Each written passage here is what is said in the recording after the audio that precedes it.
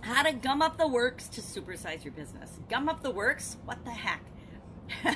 Gum up the works is a great expression. It means, of course, to cause a machine or a system to break down. It's when you make something go wrong or throw it out or into chaos or confusion. Now, we don't want to throw our customers into chaos or confusion, but it's okay to throw our competition into chaos and confusion, right? That would be a positive way to gum up the works to grow and build our business. But this expression is from a time, an earlier time, the 1800s, when lots of inventions were being created. And many of those inventions, many of those machines required oil or lubrication to run. But as they ran, dirt and stuff would get into the oil, make it dirty, and it would get thick and sludgy, and it would get sticky, and it would gum up the machines, and the machines would not operate properly. They would actually operate more slowly when they got gummed up than when they first were started or first were invented or were first running.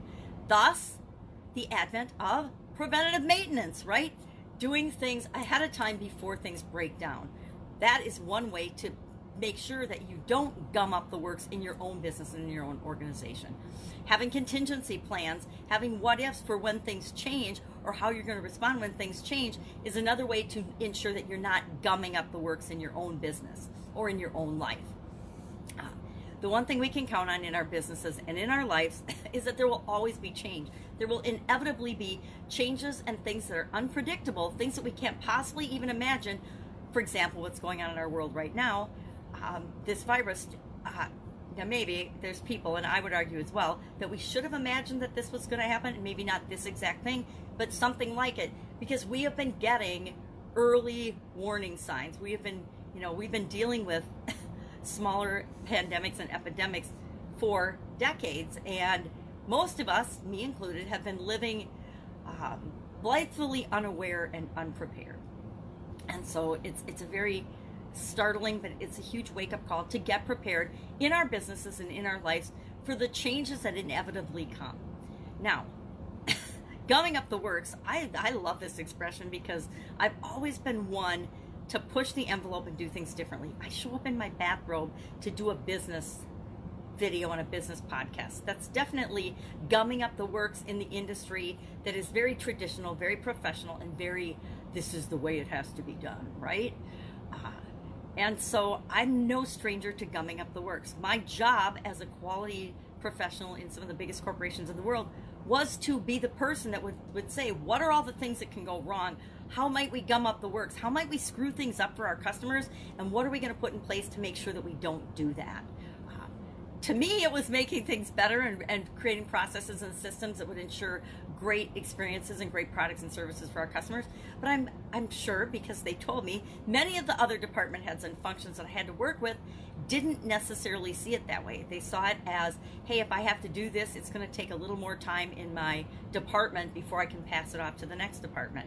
And instead of looking at the whole big picture in the process and saying, how can we all work together to make it the best experience for the customer, there tends to be this silo effect. The bigger the corporation, the bigger the silo.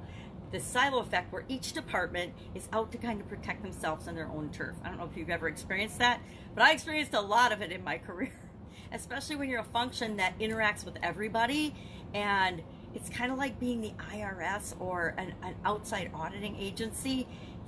Inside your organization, people kind of look at you that way. And that's okay. I'm cool with that because I know that overall we got better results because we did the hard things, because we planned ahead, because we did preventative maintenance, because we looked at our processes and systems and made sure that we weren't gumming up the works in any way, shape, or form for our customers. And when we found an example or an instance of when we were or we could possibly be doing that, we made sure we put things in place to eliminate that. So we were on this continuously improving way of looking at everything that we did that made things better for our customers and made things better for them. So we were on a constant ungumming up the works mission, right? So today I challenge you in this massive time of turmoil and change to ask yourself, how can I help? How can I continue to serve my customers given that what I normally do is probably blown up right now or by now, or if it hasn't, in like the next few days, literally? How can you continue to serve people through this time of change and crisis? How can you continue to do what it is that you do, or what are new things that you can do, new and different products and services that you can provide people to help them in this situation, to help them through this situation? That's what I'm doing. I am home thinking of what are things that people can do right now, given that their life is thrown up. What are things that they can do with their families at home?